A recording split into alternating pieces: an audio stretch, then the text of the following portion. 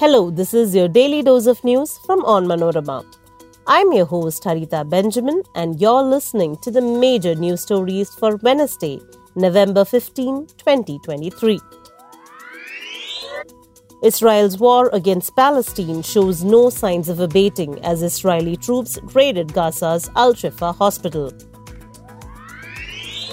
The facility became the main target as Israel argues that Hamas fighters have a headquarters in tunnels beneath the hospital. 36 people killed in a tragic bus accident at Doda of Jammu and Kashmir when the vehicle skidded off the road and rolled down into a 300-foot deep gorge. Sahara Group chief Subrata Roy passed away at the age of 75 after prolonged illness. The controversial businessman was admitted to a Mumbai hospital on Sunday after his health deteriorated. Kerala government announced Rs 5 lakh ex gratia for families of the deceased in Kalamasheri blast. 5 people were killed after former member of Jehovah's Witness group triggered an IED blast on the final day of the sect's religious convention. Malayalam actor Suresh Gopi interrogated in a case filed by women journalists, alleging the BJP politician had misbehaved with her. Now let's get into the details. Israeli forces have raided Gaza's largest hospital as the army extended its control across Gaza City and the north on. Hundreds of patients, including newborns, have been stranded at the hospital with dwindling supplies and no electricity. Al-Shifa Hospital has become the main target of the ground operation by Israeli forces, who argue that Hamas fighters have a headquarters in tunnels beneath the hospital. The United States of America has also supported Israel's conclusions. This was denied by the Hamas. Israel had given Hamas a 12-hour deadline to cease military activity at the hospital. The IDF said its troops killed fighters in a clash outside the gates before entering, and that it had brought medical supplies for those inside. However, Mohammad Zakut, the director of hospitals in Gaza, said Israeli tanks had entered the medical compound and that the soldiers had entered buildings including the emergency and surgery departments, which house intensive care units. Palestinians have been trying to bring the attention of the world to the onslaught, saying that hospitals are protected by the Geneva Conventions and that Israel's assault is a war crime. At least 36 people were killed and 19 injured in a bus accident in Jammu and Kashmir's Doda district. The accident occurred when a bus carrying passengers skidded off the road and rolled down into a 300-foot deep gorge. Police and State Disaster Response Force personnel besides locals are involved in the rescue operation.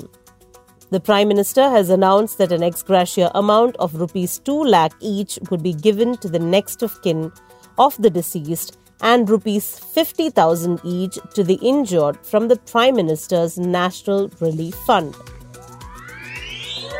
Sahara Group chief Subrata Roy died due to a cardiorespiratory arrest at a private hospital in Mumbai on Tuesday.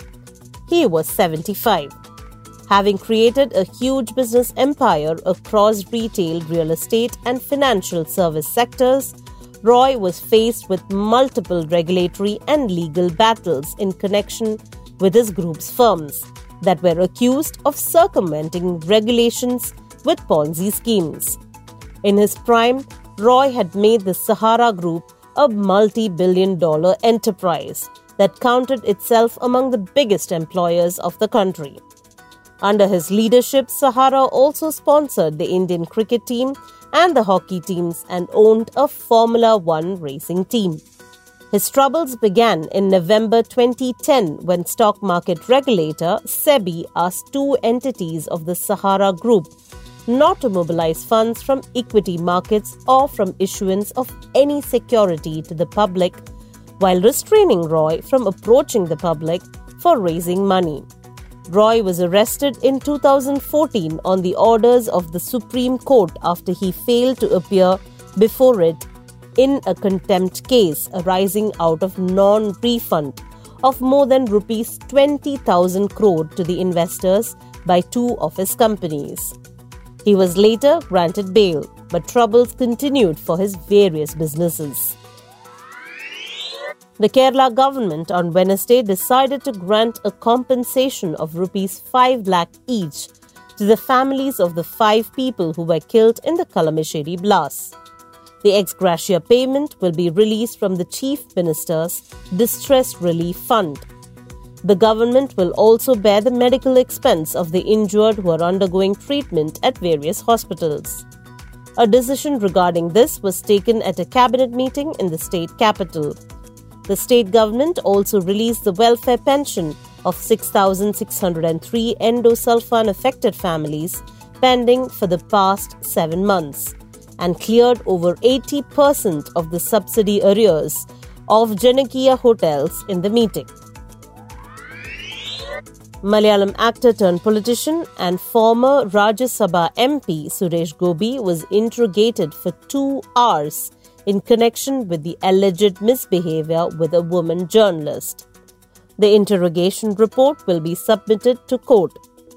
Though the police did not register an arrest in the case, a notice was issued asking the actor to present himself before the police when summoned.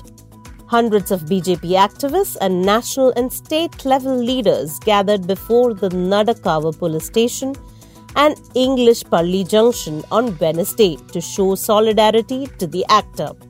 Police lathi-charged at the protesters after clashes erupted between them. The actor finally asked his supporters to peacefully disperse after the questioning. That brings us to the end of today's episode. Thank you for listening to Daily News Dose, hosted by me, Harita Benjamin. Daily News Dose is produced by Vishnu Muralidharan with technical support from Idea Brew Studios. Do follow Onmanorama.com for detailed updates on the latest news and be sure to come back tomorrow.